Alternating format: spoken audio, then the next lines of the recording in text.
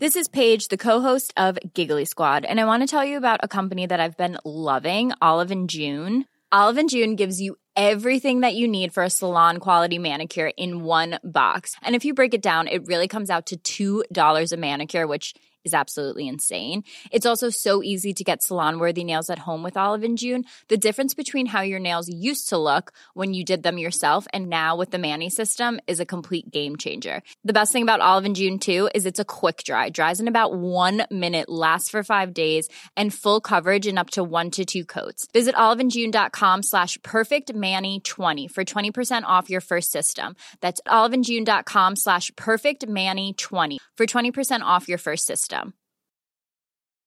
Hey, I'm Ryan Reynolds. At Mint Mobile, we like to do the opposite of what Big Wireless does. They charge you a lot, we charge you a little. So naturally, when they announced they'd be raising their prices due to inflation, we decided to deflate our prices due to not hating you. That's right. We're cutting the price of Mint Unlimited from $30 a month to just $15 a month. Give it a try at mintmobile.com/switch. $45 up front for 3 months plus taxes and fees. Promo rate for new customers for limited time. Unlimited more than 40 gigabytes per month. Slows full terms at mintmobile.com. Instacart shoppers know groceries. They know that you can't make guacamole with rock-hard avocados. They know how to quickly find those peanut butter pretzels you can never find. And they keep you in the know by giving you updates about your order along the way.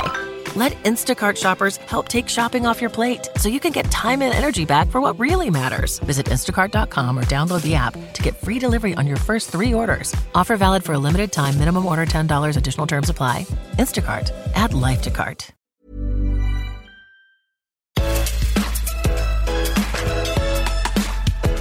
Hello, and welcome to Food Network Obsessed. This is the podcast where we dish on all things food with your favorite chefs, food influencers, and Food Network stars. I'm your host, Jamie Sire, and today we have a celebrity chef on the podcast to talk about surviving as an introvert in the industry and why everyone should go to therapy. He is a cookbook author, restaurateur, and a Food Network favorite judge. It's Rocco DiSpirito.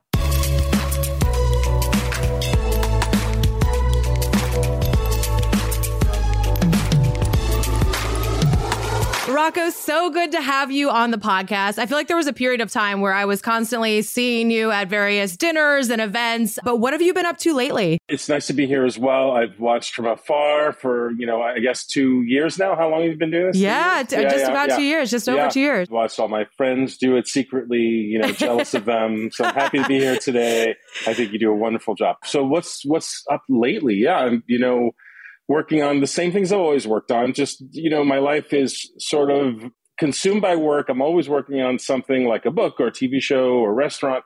And it's just like various levels of each at any given time. Sometimes they're all up at 10. Sometimes, they're all down at, 1, 2, 3. Right now, I would say the book is up at 9.5 because we have a pretty hard deadline of October of 2023. So that's going to consume a lot of my time. And I'm doing a lot of shows for Food Network, as you probably know. We just finished Tournament of Champions, Darnell Ferguson's new show. Oh, nice. Yeah, Triple G. So excited about that. And I am, sort of quietly working on some restaurant menus for friends.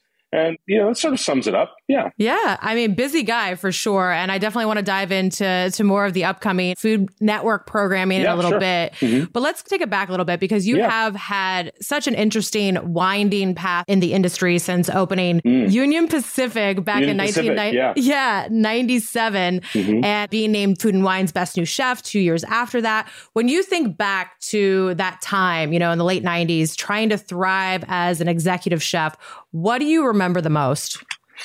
So many things. I remember so many things. It was a very exciting time, especially in the big cities where food used, the sort of the mecca for fine dinings existed, in LA, New York, California, Boston. So I was in New York, of course. And what was nice about that time is it was very easy to understand the path because the path was work in restaurants. There were no other opportunities.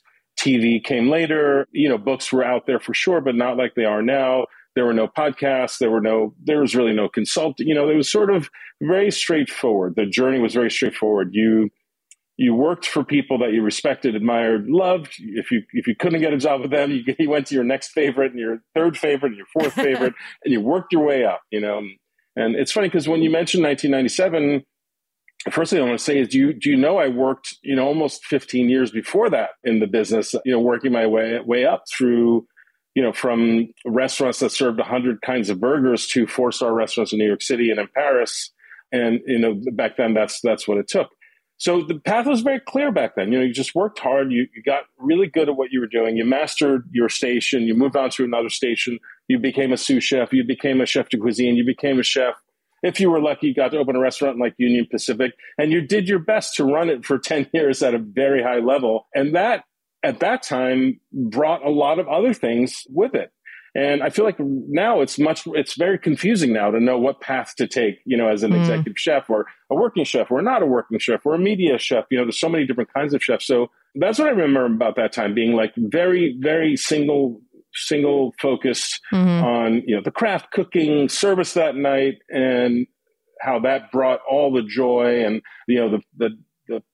the pitfalls, the not so great moments, but all the great moments as well. Speaking of great moments, what I'm talking about, Jamie? You understand? Yeah, absolutely. Yeah. I mean, I think everybody you were in grade school in 1997, but you probably heard from some people. I was in high school, but thank you. I appreciate the compliment. Hey, it's good to be young, Jamie. Trust me. Yeah. No, I mean, and you did have, some success and accolades and glowing reviews. How much did critics and reviews kind of affect you at that stage in your career when you were trying to find your culinary voice? Yeah, it's a good question. I think critics, whether they be, from the big magazines or the New York Times or the Michelin Guide or Yelp, still affect me. And I'm going to just go out there and say everyone in my business a lot. We also understand now that social media obviously is its own form of very important critique. And, winning on social media is probably the most important form of criticism that we have to learn how to navigate and live with.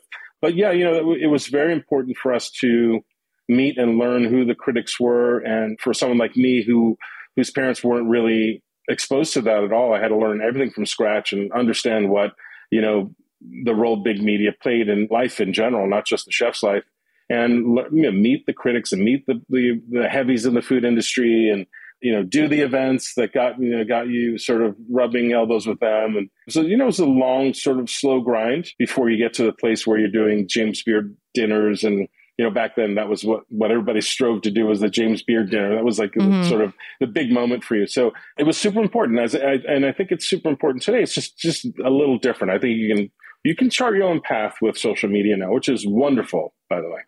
Yeah. I mean, I'm curious your thoughts on social media a little bit more, because, it is a double-edged sword. It can make a restaurant, but it can really, ruin one as well. If you get one bad review from somebody with, hundreds of thousands of followers. What is your take on all of that? Oh man, social media is it's the kid on the team that always got picked last. It's the, it's the thing that you have to sort of begrudgingly live with, and you're not happy about it. But, at some point you accept it and you learn how to use it. And this is, at least for me, I know for people who are, 10, 20, 30 years younger, this is not the case at all. So for me personally, I resisted the temptation for a long time. And even though some people would consider me an early adopter, I'm not an early adopter compared to an average 22-year-old, who was like born and raised. Or a 12-year-old for that matter. 12-year-old, yeah.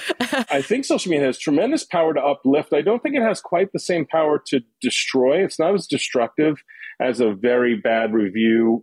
If you got panned in the New York Times and got no stars, that was, that could close your doors in, overnight. That could close your doors. I don't think that that's true for social media. And I think because there's, thousands of people on social media, the law of averages starts to kick in a little bit, and you get, the next good review brings your average back up. And because people only remember the thing they saw 30 seconds ago, I think you can use social media to your advantage. And if you're a restaurateur, chef, or just, a social media chef for that, I think that exists now, right? A social media chef. If you're doing that, if that's your path, you want to definitely master this area and use it as your primary source of marketing. It's a very important source of marketing. I think all of us would love not to have to do it and not to have to worry about it. And I try not to post things that are, not connected to some important project or a TV show or things that are, not interested in posting, that I went to pick up my mail and, that kind of thing. But, it's definitely important. I think it's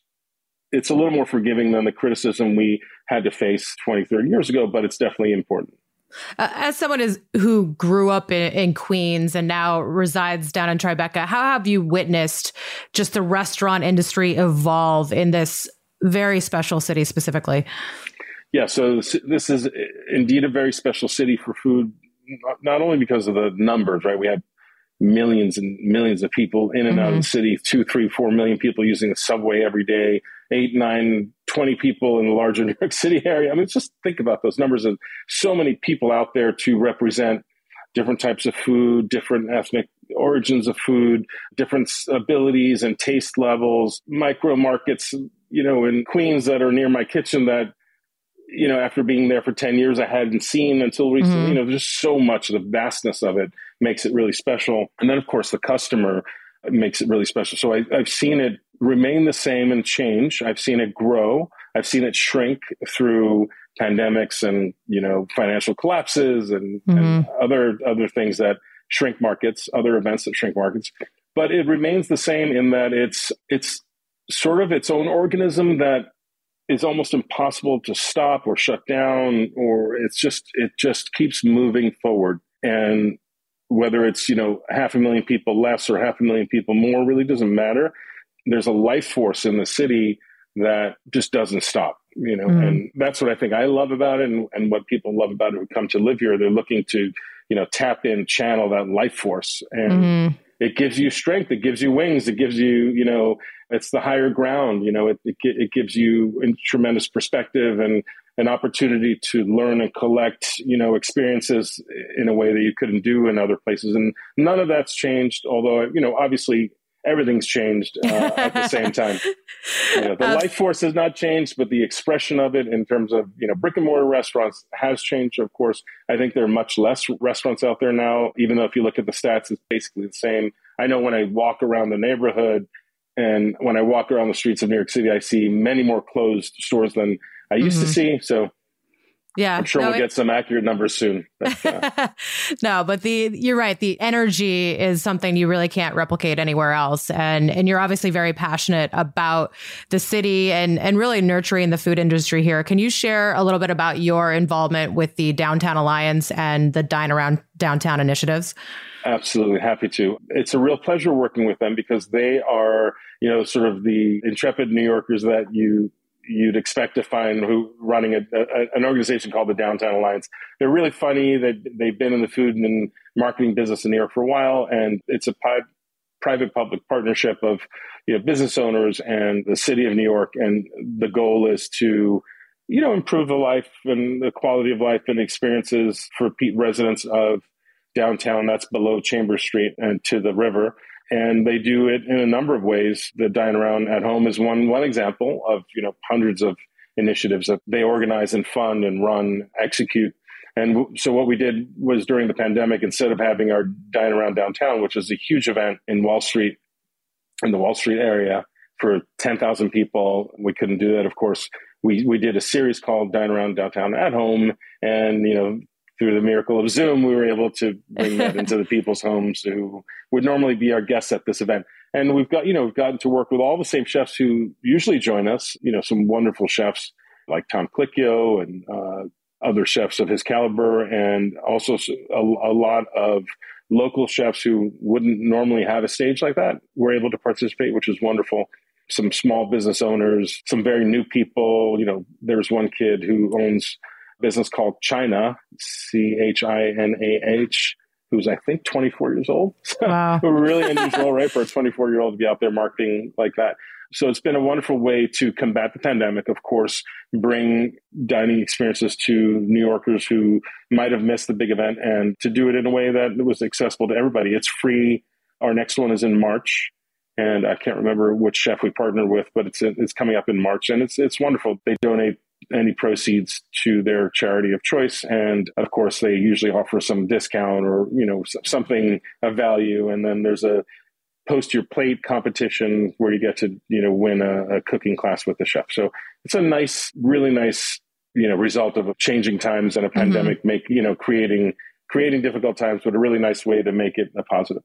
Absolutely. I think one of the things the pandemic did bring to us is the ability to connect more, whether it's over, Zoom or video conferencing and that kind of thing. Like I participated in so many like corporate events that were cooking demos that, How about those? Yeah. I mean, like people wouldn't have been able to join otherwise, or even if it was, normal time. So I think that part has been really cool. Just like the way that we've kind of evolved those types of events and that kind of thing for sure. Yeah, the Zoom workaround, it's been really cool. I have to say, I don't know if you agree with me, Jamie, but some of those events are more fun than the in-person events. I really like being able to see people cook at home in their home kitchens. I love that their kids are, in the background helping or not helping and whatever the case may be.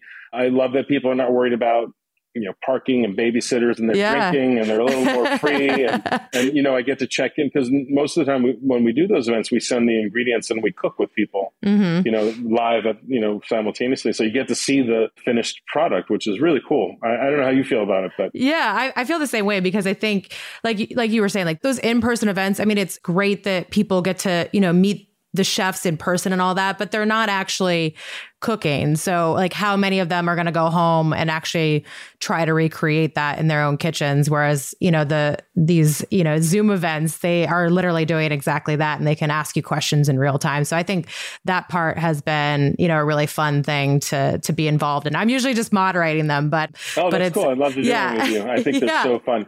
The cool thing is that I get to send you the ingredients that I want you to cook with. So normally when we're doing these things, we're doing this like this song and dance about ingredients and where to find the ingredient that I'm talking about. And, usually it's pretty specific and, annoying. And the person who's using the recipe, consuming the kit is normally rolling their eyes thinking, I'll never do this. I'll never go find that ingredient. I don't care that much. Leave me alone already. I'm not really interested in, whatever vinegar you're talking about that comes from some obscure country. But in this case, we'll send it to you. So I'll find it and we'll send it to you. So you get to, work with the ingredients that I want you to work with, the ingredients that are in my recipe and get the result that we're looking for, which is really cool. And I've seen people react to that. I've seen people say, oh, wow, this is, I made risotto 100 times. It's never come out like this. I'm like, yeah, it's because you're using real arborio rice and real Parmigiano Reggiano and it makes all the difference. Yeah. And that's really cool. I like that a lot. Yeah, I do too. I am curious, like how did your love for food start? Because you kind of alluded to it, like a lot of your bios and articles written about you, they all kind of start in 1997, What was before that in terms of like growing up? What sparked your interest in, going to culinary school? Sure. So growing up, I would walk out of my house to my backyard and would see any number of visuals. Sometimes a visual would be my mom cleaning pigeons. I won't go into it any further. Okay. But let's just say she was like, processing. Is this local pigeons? Yeah. These are pigeons that my grandmother raised in our backyard. I mean, it's wild stuff, right? And if it wasn't pigeons, it was rabbits or chickens. One thing I saw almost every day was my mother going out to collect fresh eggs because we had a huge chicken coop. Or it was collecting produce off of trees, pears, apples, cherries, tending to drying salami in the garage that was, developing a white mold around it because it was aging, or, braiding strings of garlic. I lived in a super immersive food experience that, like Eat, Drink, Man, Woman. I don't know if you've seen the opening scene of Eat, Drink, Man, Woman, but it's the guy is surrounded by food and he's cooking 800 dishes. That's sort of what my life looked like as a kid. So the food world was my life. And everywhere I looked in any direction, there was something related to food. And I think that's very typical of an Italian-American upbringing, certainly of an Italian farmer upbringing. So I was interested in food from day one, And, I had neighbors that were from, growing up in Queens, you had neighbors that were from everywhere, like thousands of different ethnicities. And they had some neighbors had sheep in there. I mean, there was all kinds of shenanigans going on. Yeah. Yeah. Wild stuff.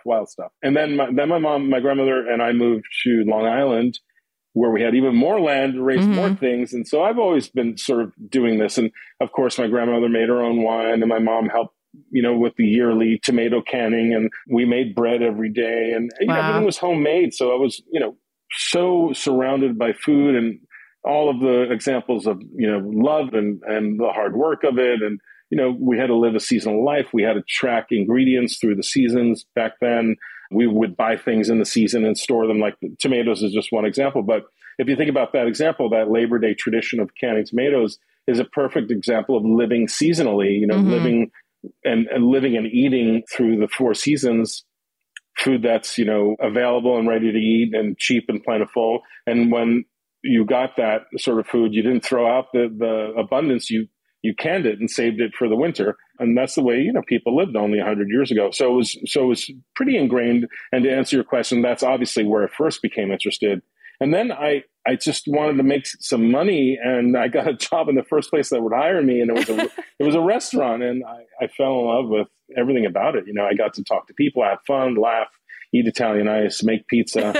It was pretty cool, Jamie. It was really cool. Sounds like I got to eat all the blue Italian ice I wanted. Yeah, there you go. No, sounds like a dream. But, on the flip side, you describe yourself as a shy person, an introvert. So how, you talk about talking to people and that kind of thing. Yeah. How did becoming a chef align with or not align with these parts of your personality? And what has kind of pushed you out of your comfort zone over the years? Well, here's the thing, Jamie. Being a chef used to be the job for a shy introvert. This is true. When I started, you were in the back room, stuck behind lots of equipment. No one ever spoke to you or cared to speak to you. And it all changed in front of me, and I was just as shocked as everybody by that. And it took a lot of adjustments. I went from, and I still am basically a shy introvert, and I still, would rather, stay in the back room and cook and peel potatoes than be out there marketing and championing my brand and my whatever I'm working on.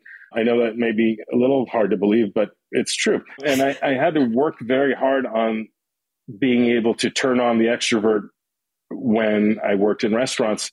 I used a coach, believe it or not. Okay. You can ask Kat Core about it because we use the same coach. I used a coach. I did a lot of therapy. I learned about how being external versus internal is really about generosity. It's really what the hospitality business is all about. If being in the dining room and talking to customers and making sure they know who you are and what you did to their food and how you cooked everything is of value to them, it's something you must provide, and I learned to love it for sure, but it didn't come natural to me. Whereas my mom and, I can name 5 chefs that come to mind immediately, it comes natural to them 100%. And you can see the difference, even on TV now, competing requires tremendous, huge external personality that I don't have, so it's always something I need to work on and think about. But, ultimately it's super fun. It's definitely a very important part of what we do. It became important in the 80s and 90s and early 2000s. I would say by the end of the 90s, it was extremely important to the success of any business that there was a chef that they could meet and talk to and know their name and meet occasionally and learn about the ingredient. That became a very important part of the dining experience. And, now we totally take that for granted and think it's absolutely normal, but it wasn't at one point. And so it definitely took some work. You mentioned a coach. Was this like a public speaking coach, an acting coach? Like what? Yeah, she was, her name was Nancy Banks. She was part therapist, part acting coach, part public speaking coach. And she would do these mock visits with us and these mock TV appearances. And she'd have someone play Al Roker and someone play Katie Couric. And we'd set up these Today Show segments in the private dining room of my restaurant. Did a lot of these with Kat Corris because we had a show called Melting Pot at the time. And, Kat was the same, had the same sort of feeling as I. She wasn't naturally an extrovert, and both of us needed this training. And I'm sorry, Kat, to be talking about you like this. But she and I have talked about it many, many times, and she's cool. And I know she's cool talking about it. But it was super fun. And Nancy Banks, who was an angel, absolutely helped us come out of our shell. And, but it wasn't just the practice or the run-throughs that helped, she would create these dress rehearsal scenarios, but really it was the work on ourselves that ultimately made it super natural. And what I mean by that is when she explained to us and taught us that being in the restaurant business is all about generosity and hospitality, and being generous sometimes means you have to get out of your comfort zone and go talk to people instead of, getting back to your pet food project of the moment, and for many chefs that there is a long list, right? Whether we're playing with our new sous vide machine or, a new knife or a new spoon or whatever it is, we love to be back there fiddling away because really we're mad scientists, right? I mean, most of us just want to be back there, cooking something, boiling something, drying something, reducing something. That's sort of where we love to live. But the real gift is being able to make your customers feel loved, feel appreciated, give them the education they're looking for. That's really where the crux or the sweet spot of the hospitality industry is. And that used to be another person. That used to be another job. Mm-hmm. There was always a maitre d' who had the big personality, who was out there doing that hard work, shaking the hands. And then, in the 80s, 90s, and 2000s, that person was joined by the chef, or, the chef added to that. And I would say now it's absolutely expected, right? Yeah, for sure. You mentioned therapy as well. And I know you've been very open, generous about sharing your experiences with therapy. Mm-hmm. You've been going since like second grade or something like that. Yeah. How has this constant in your life kind of shaped who you are personally and professionally?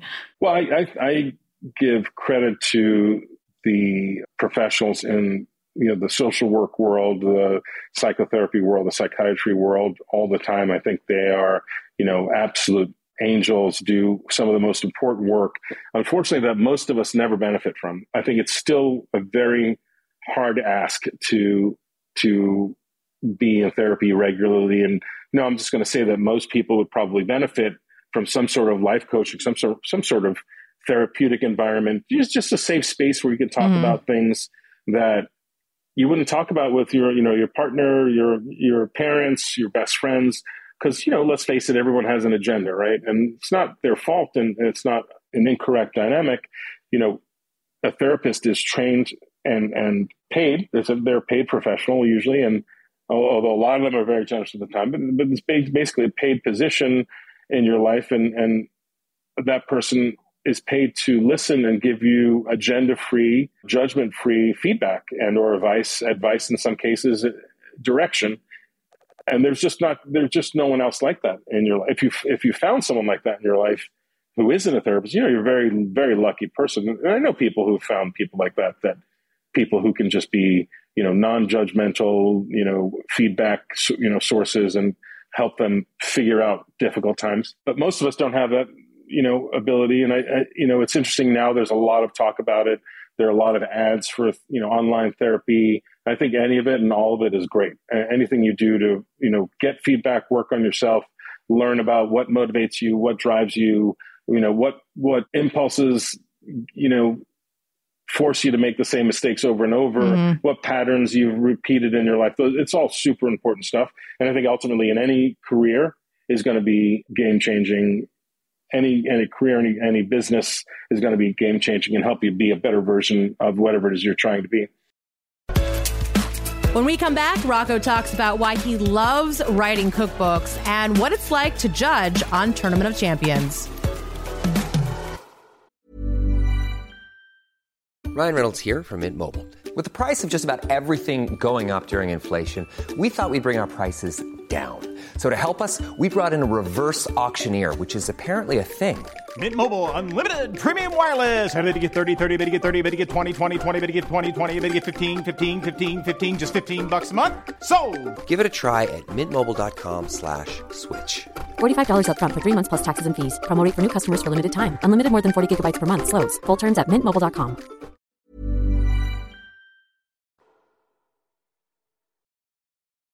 I know you decided to step away from the restaurant life in the early 2000s to, pursue other industry related opportunities, interests, cookbooks, television shows, as we're going to get into in a little bit. Did these other pursuits provide a relief from that daily grind of being in a restaurant and being front facing like every single day? Interestingly, not really, because I think it's a different kind of grind. Things. Yeah, it's definitely a grind. I never really got away from the restaurant business. I was always, jumping back in for a project here and there. Many of them I didn't publicize. Some I did.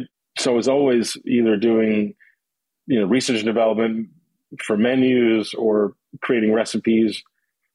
And every few years I found myself, back into an opening or a big consulting project that was several years long. But the grind in our world, maybe it's just for people like me. I'm not sure what the average, 30-year-old would say now in our business, the person who's maybe more a social media chef, less a restaurant chef. I don't know. I'd love to hear their take on it, but there's something about this business that it all ends up being a grind for some reason. It's a 7-day-a-week job, no matter what part of the industry you're in. I've done 14 cookbooks now, and they, as much as the publishing business observes banker's hours, let's call them for lack of a better term, if you're writing cookbooks every year or every other year, you're working, 7 days a week, 360. It's a grind. If you're doing marketing for a brand, it's a grind. There's a lot of weekends, a lot of holidays. It never seems to be 9 to 5, Monday to Friday with the long weekends, guaranteed.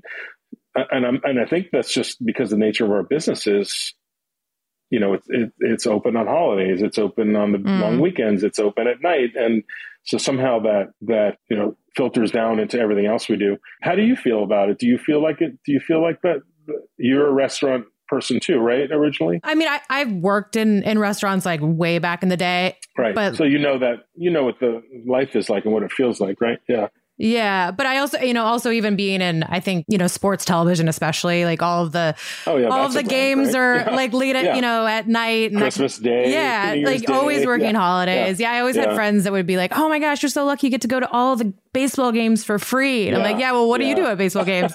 You're drinking. You're not like really paying attention. Yeah. I'm keeping score up in the press box, like figuring out what I'm going to do. So I think I've always just worked, odd hours. And if you need to get it done and it's happened to be a Sunday, then that's when you're getting it done. But I think it works for me. It sounds like it works for you. I don't know that works for everybody. It does. And I think it takes a different, kind of mindset to be okay with that and just, kind of figure out when you can take your time for yourself, which sometimes that's harder to do.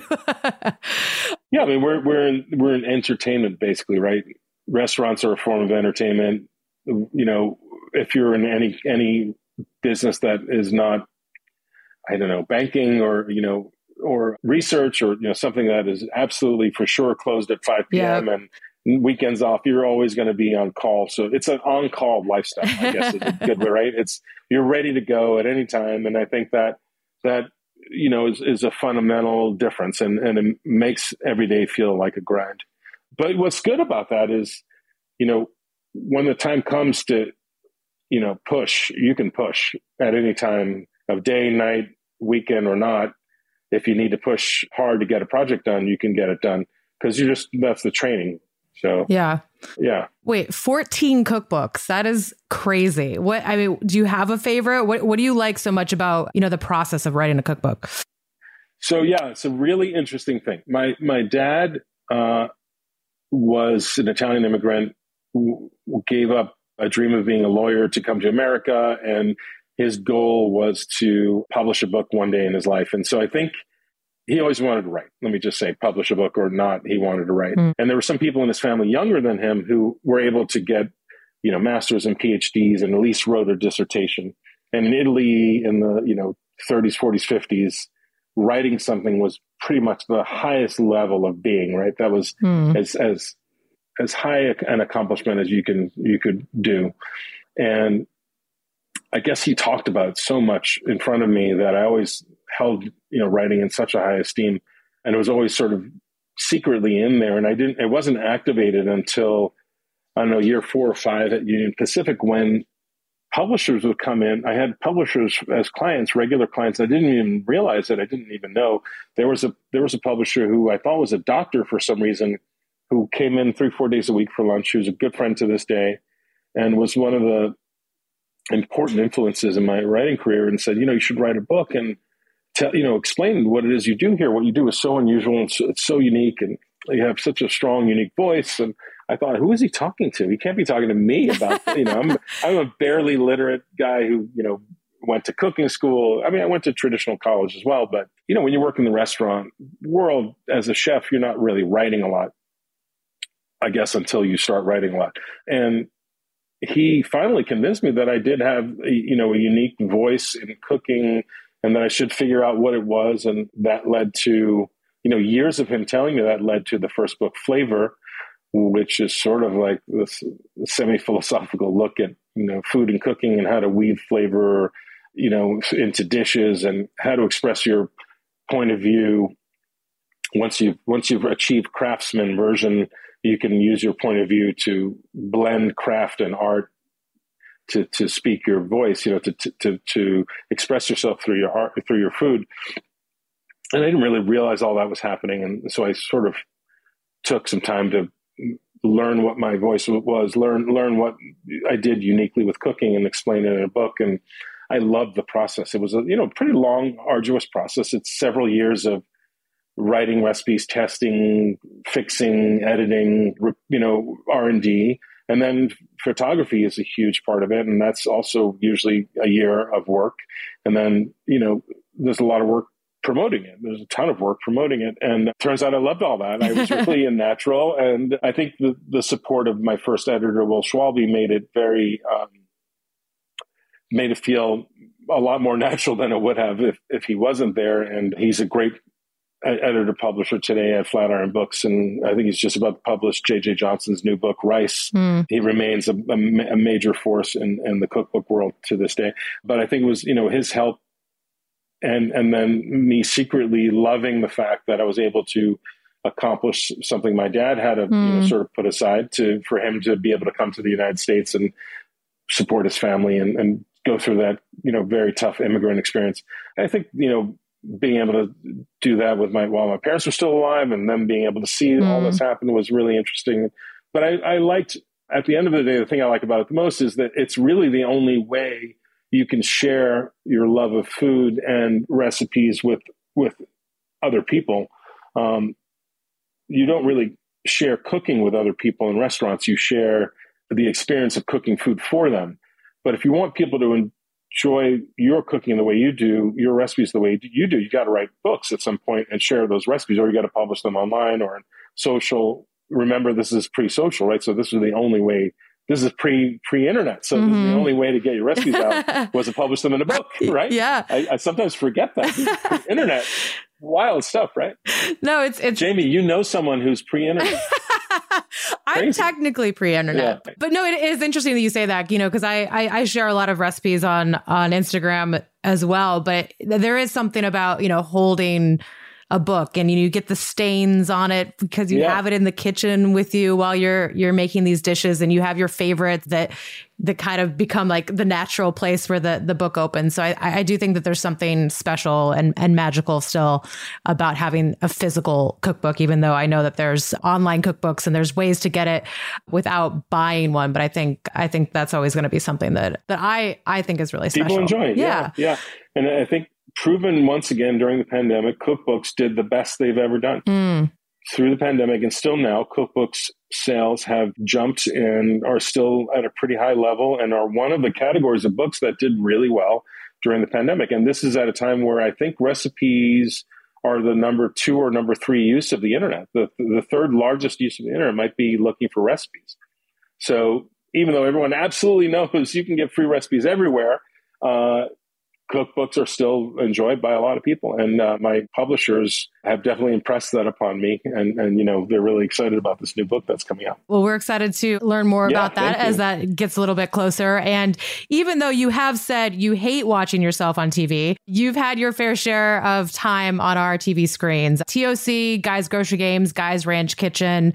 Is it true that you wait until TOC finally airs to discover who made those dishes? That is 100% true. Yeah. I'm so terrified to know anything in advance. The secrecy is real. I mean, they are very strict about church and state. The judges are sequestered. We don't know who's competing. We don't know who cooked for us. And it's important to keep that competition as pure and honest as it is to keep us separated. And I wait till it airs, and then I watch it, and I sort of reverse engineer my experience and figure out who was cooking, because sometimes it's a year later, you can barely remember, but this time it'll be pretty close to shoot time. So it'll be December to February, which is great. I'm excited because there are dishes that I remember that I want to know who cooked them. You're like, there was a dish in this last competition that it's like the textbook version of what to do in a competition. It had all the sort of, randomizer elements spelled. I can't get into it, but it was so beautifully done. I need to know who did that And you don't know yet. Just say, I have no idea. No, I have no idea. I have no idea. When you do finally watch them back, like, are you watching your own performance, like trying to become better the next time? Or are you just watching to see what these chefs did? All right. So we're chefs. We're always trying to become better the next time, right? That's just like part of our, life and work experience. So I am, of course, definitely trying to learn a little bit about how I came off and did I sound as, secure and authoritative as I thought I did? Did I sound like I knew what I was talking about? Did I express my love or dislikes for the dish well? All those things. Did I look comfortable? Did my suit fit? That kind of thing. I'm looking for all those things. But those are very hard things for me to evaluate. I rely on other people for that, because the introvert in me is still really the dominant force. So I rely on, close friends for reaction to that. Feedback. But I do want to know, did I pick the winner? Did I have the right take on the dish? And who cooked? Who were the people? Sometimes they're close friends or people I've cooked with, on TV and competed with on TV many, many times. And it's just interesting and fascinating to just watch a person that you're pretty close to cook something for you and you not realize it. And it's also interesting to be surprised sometimes with, newcomers or people you don't know at all to cook something that you love so much. Yeah. By the way, I don't think it's like that weird that you don't like watching yourself on TV, because even somebody that's done, okay. I've done TV my whole career. I love doing it, but I hate watching myself, especially if other people are in the room. I get like really embarrassed for some reason. I don't know why. It's terrifying. It's you really just don't want to be in a room where you're on TV and I don't know. It's surreal, right? Like you're sitting there watching yourself on a screen. It's weird. It is. It's weird. But are you like me, where you're terrified you're going to make a mistake on television and you're going to be exposed, to the world?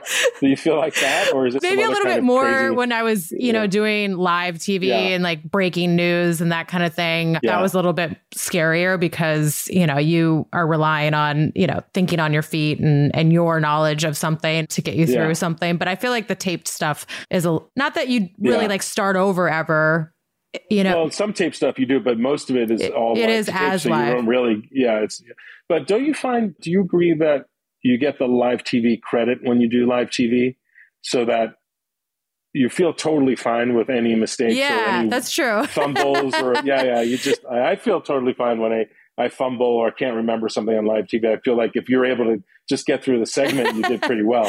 Yeah, there's no editing in live TV, right? Yeah. Are there any... And it's so much more alive, Any non-spoiler details that you can share about this upcoming season 4 of TOC? I wouldn't dare try to discern what was a non-spoiler detail from a spoiler detail. I would never even try. Guy would kill me if I made a mistake. Yeah, so... I can definitely confirm there was a show. It was shot. You were there? I was there. People competed. Food was cooked, and food was enjoyed, and that's about it. And it'll be on very soon, February. I think middle of February. All right. Well, we were looking forward to it. I love the tournament, format. Yeah. Being obviously with my sports background, I think it's just a great way to celebrate, chefs across the country for sure. And you also have an upcoming episode of Guy's Ranch Kitchen, which, by the way, looks so much fun to film. Is it as laid back as it seems? You should come and shoot that. I know. I would love to. Yeah. What is it like? What is it like on set for that show? So it's really, really different and cool in that we're at Guy's actual home, in the Lake County of California. We stay there for the week that we're shooting. In the house. And, in his house, and, in his children's bedrooms. Not kidding. Sometimes I stay in Hunter's bedroom, sometimes in Bradley's bedroom, hilarious. Sometimes in the library in the front. And we cook in the mornings. We cook breakfast for each other. We cook dinner for each other. And we hang out with Guy and his friends a lot. And Mark, who's the producer, Mark Disson, who, by the way, was my first producer on Melting Pot in the 90s. Really? Mark Disson, yeah. And so it's super different in that we're not just clocking in, clocking out like a regular TV show. We're there for, a number of days. I'll never forget the first time we shot the first season. Mark Murphy and I shared a room. Sometimes you're sharing rooms, by the way. And we were there a day earlier. We walked in and there was a pig's head in the fridge. There was with tusks and hair and everything. Wow. And so you would think that we'd be, disgusted, right? But Mark and I went, oh, great. We can cook that. We can make something from it. So we proceeded to make head cheese, or test or salsa, depending on what part of the world you're from, basically you boil the heck out of it. You put it all together in a mold and you slice it and serve it with a vinaigrette. It's delicious. But, it's a gruesome process. You got to boil this entire head with the jowls and the teeth and, the chin and nose and ears and scalp and take out the hair. And, it's like, but Mark and I were like, yeah, no problem. We'll do that. That sounds great. Yeah. And we made a head cheese that we served on probably one of the first episodes, and everybody loved it. I think Manit was there and she really loved it. Or Alex Goranasheli. No, it was Alex. She loved it. She was thrilled that someone put it to good use. So it's kind of like that. That would never happen anywhere else. Yeah. How did you and Guy meet? Guy and I met at a Food Network event 10, 12 years ago. We stayed in touch. He was super charismatic, as you can imagine, very, very much about being, accessible and a pal and just a nice guy. And so the affection for each other was, pretty real and pretty instant. And I remember when Food Network hired me for Restaurant Divided, asking him for some advice. We spoke a lot during the development of that show and became closer. And then they asked me to do grocery games many times. And for some reason, it was explained to me that it was shot on the other side of the world. It was like Northern California. It's a 8-hour. I don't know. It was explained a little incorrectly, and so for some reason I always thought I couldn't do it. And then I finally did it, and I thought, well, this is not that bad. And I've been doing every season ever since. So that's sort of how we met. Through Food Network, like how most people meet Guy. I'm not one of the OG pack of friends that he claims as closest friends that come from Ferndale and that Geyserville, Northern California. But, from everything I can tell, he was Guy back then too. He was no different back then. He was the big personality that you see on TV today with the hair and the hair and the jewelry and the tattoos, identical. So you've had him on this show, right? Have you? Yeah, we did. We actually, we had him on the very first season of Food Network Obsessed. So he was great. And so many people that we've had on the podcast have echoed the exact same thing that you just said, that he is just the same as you see on TV, and he has been for forever and ever. So that's why we love him. And we're looking forward to seeing more of you on his shows in the future. Thank you so much. We're going to finish things off with a little rapid fire round, and then we have one final question for you. And then we'll let you go. Rapid fire. Yeah, rapid fire. All right. Favorite meal at Balthazar? I think you know what that is. It's the 3-tier seafood platter that's called Le Balthazar. It's still a good deal, by the way. It's still under $200. It should be $800, but yeah. So Le Balthazar, three level multi-sensory seafood tower. My favorite meal at Le Balthazar. Dogs or cats? Both. Why choose? Yeah. I have both. Do you have 2 of each? Do you have a signature dish? I think I do. Yeah. It's the Taylor-based scallops, or let's call it the peconic-based scallops with mustard oil, uni, and tomato water. That's sort of the dish that people know me for, and the dish that I think made the biggest splash for me. Your favorite cookbook of the 14? Oh, that's easy. My first one, it's called Flavor. It's about sour, salt, sweet, bitter being the rules to live by. What music genre do you listen to the most? Is Lady Gaga a genre? Yeah, I think so. I think she's her own genre at this point. La, la, ooh, la, la. I listen to a lot of that, yeah. Everyone should learn to cook what?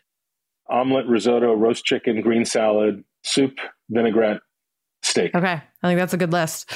Those are the 5 basics. The kitchen tool you cannot live without. Okay, so I have a wacky chefy answer to this. Love it. I'll give you that one first, and then I'll give you an actual tool. Okay.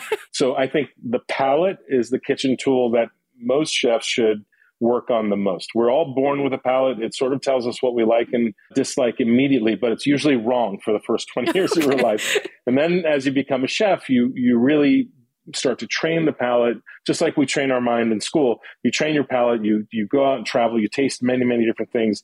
And ultimately, your palate is going to be the most important tool. It's going to give you all the information you need while you're cooking, as you're cooking and developing dishes, as you're cooking on the line. Your palate is the biggest source of information. If you notice, good chefs taste while they cook constantly.